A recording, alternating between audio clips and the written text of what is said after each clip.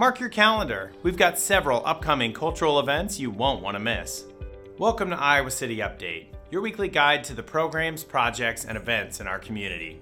The Iowa City Senior Center will play host to the first of its kind Black History Ball. This inaugural event is a collaboration of the Senior Center's original Mature Groovers and the Sankofa Outreach Connection. Tickets are now on sale for the ball, which will be held from 7 to 10 on Saturday, February 3rd. Guests will enjoy a special art exhibit curated by the UI Stanley Museum of Art, live jazz by the Curtis Taylor Quartet, keynote speaker Dr. Ashley Howard, and food representing both African cuisine and traditional African American dishes. Join us to celebrate the rich heritage of African culture and honor the contribution of Black Iowans.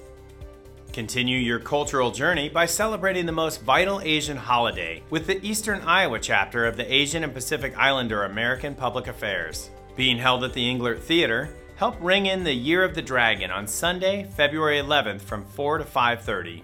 Learn about the Lunar New Year with cultural performances of different Asian countries. This event is free for kids and college students, $10 for adults, and $8 for seniors. You can get tickets on the Englert's website.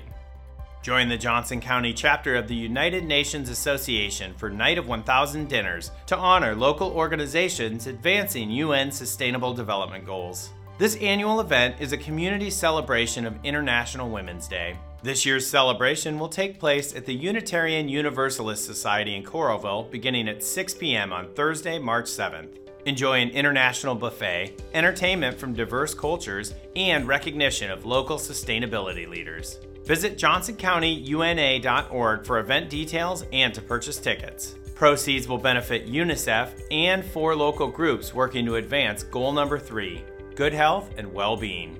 That's all for this episode. We'll see you next time on Iowa City Update.